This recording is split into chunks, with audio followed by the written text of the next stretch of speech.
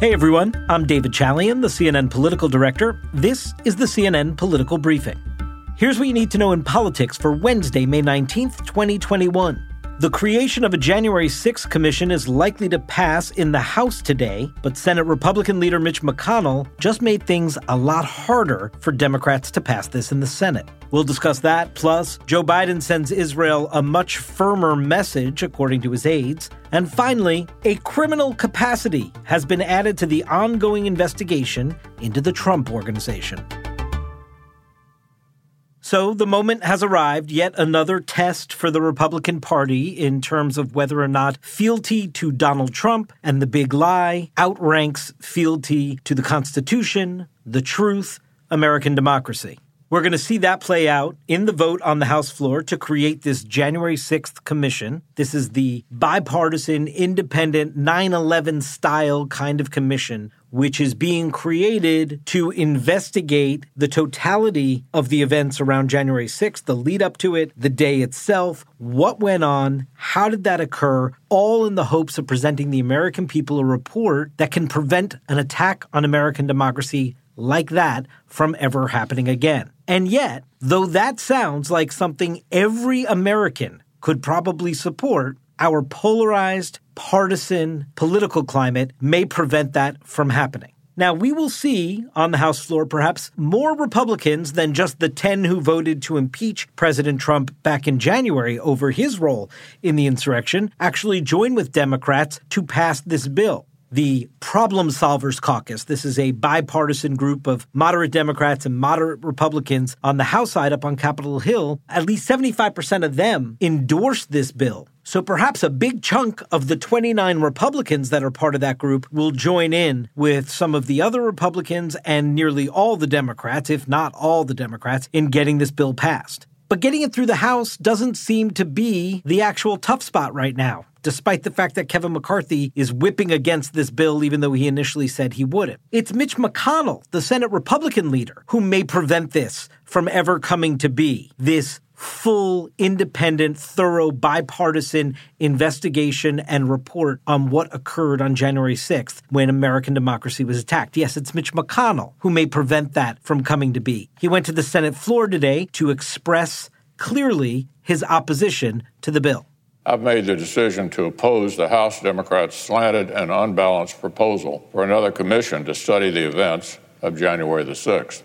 Now, this bill, what the House sends over, is going to need 60 votes in the Senate. As you know, there are only 50 Democrats in the Senate, so 10 Republicans would need to get on board. That may have happened if indeed there were the 7 Republicans who voted to convict President Trump at the impeachment trial, and perhaps a few more were to come on board. But Mitch McConnell, by saying what he just said, is trying to prevent that from happening. And Chuck Schumer, the Democratic leader, took to the Senate floor to give his take on why Republicans are trying to block it. The American people will see for themselves whether our Republican friends stand on the side of truth or on the side of Donald Trump's big lie. You know, Mitch McConnell on the Senate floor today, when he made those remarks, he also brought up his own remarks taking on President Trump in the aftermath of his impeachment trial. You may recall Mitch McConnell went to the floor and railed against the former president's culpability in what occurred on January 6th. Well, what Mitch McConnell's doing now is undermining all of that. I mean, it was bizarre enough that he gave that speech after voting to acquit Trump in the impeachment trial on a technicality. But what he's making clear now is that he's not interested in actually getting to the bottom of this event. Why? Because he thinks it puts his party in political peril. And what Mitch McConnell's doing is clearly putting party above all else. Now, here's what else matters today. Joe Biden continuing to try and navigate his way through the minefield that is Mideast politics right now, given what is going on right now between Israel and Palestinians in the Gaza Strip and the terrorist organization Hamas. Biden spoke yet again, I believe for the 4th time in the last week, with Benjamin Netanyahu, the Israeli prime minister. And today, the White House readout of that call did not include the phrase, Israel has a right to defend herself, which has been part of all the previous White House readouts of their conversations. Instead, today's language was that Biden said, quote, that he expected a significant de-escalation today on the path to a ceasefire. And then the White House backed up that readout with some details and color from the conversation. Those aides say that Joe Biden adopted a direct and firm tone in the Wednesday call with the Israeli prime minister, making clear that Joe Biden is trying to ratchet up the pressure on Israel to get to a ceasefire ultimately. And today he suggested that there's only so long that the world community is going to stay at bay and that international pressure will tick up as well. This all comes as progressive Democrats continue to hammer away at the Biden White House for what they perceive is not a strong enough pushback and response to Israel. In fact, 3 progressive Democrats today introduced a resolution attempting to block a $700 million arms sale to Israel. So we'll see if that resolution gets any traction in the halls of Congress. The question remains, if the violence doesn't ratchet down, what is Joe Biden prepared to do about it?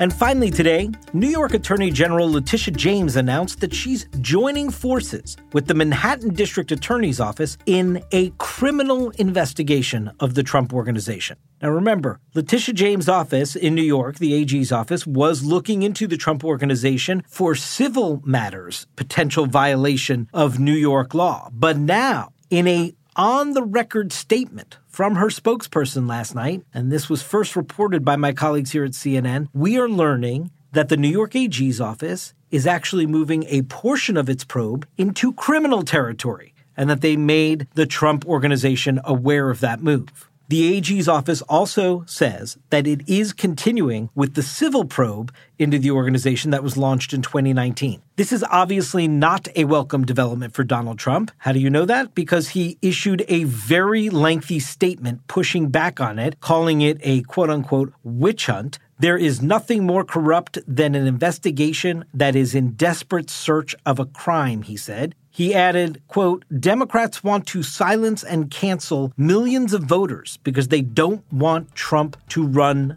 again. Clearly, this investigation is getting under Trump's skin as his potential legal exposure seems greater than ever.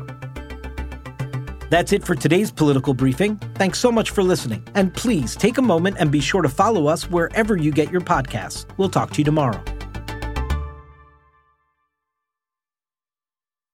Over 37,000 companies have already made the move to NetSuite. Backed by popular demand, NetSuite has extended its one-of-a-kind flexible financing program for a few more weeks. Head to netsuite.com/briefing. netsuite.com/briefing.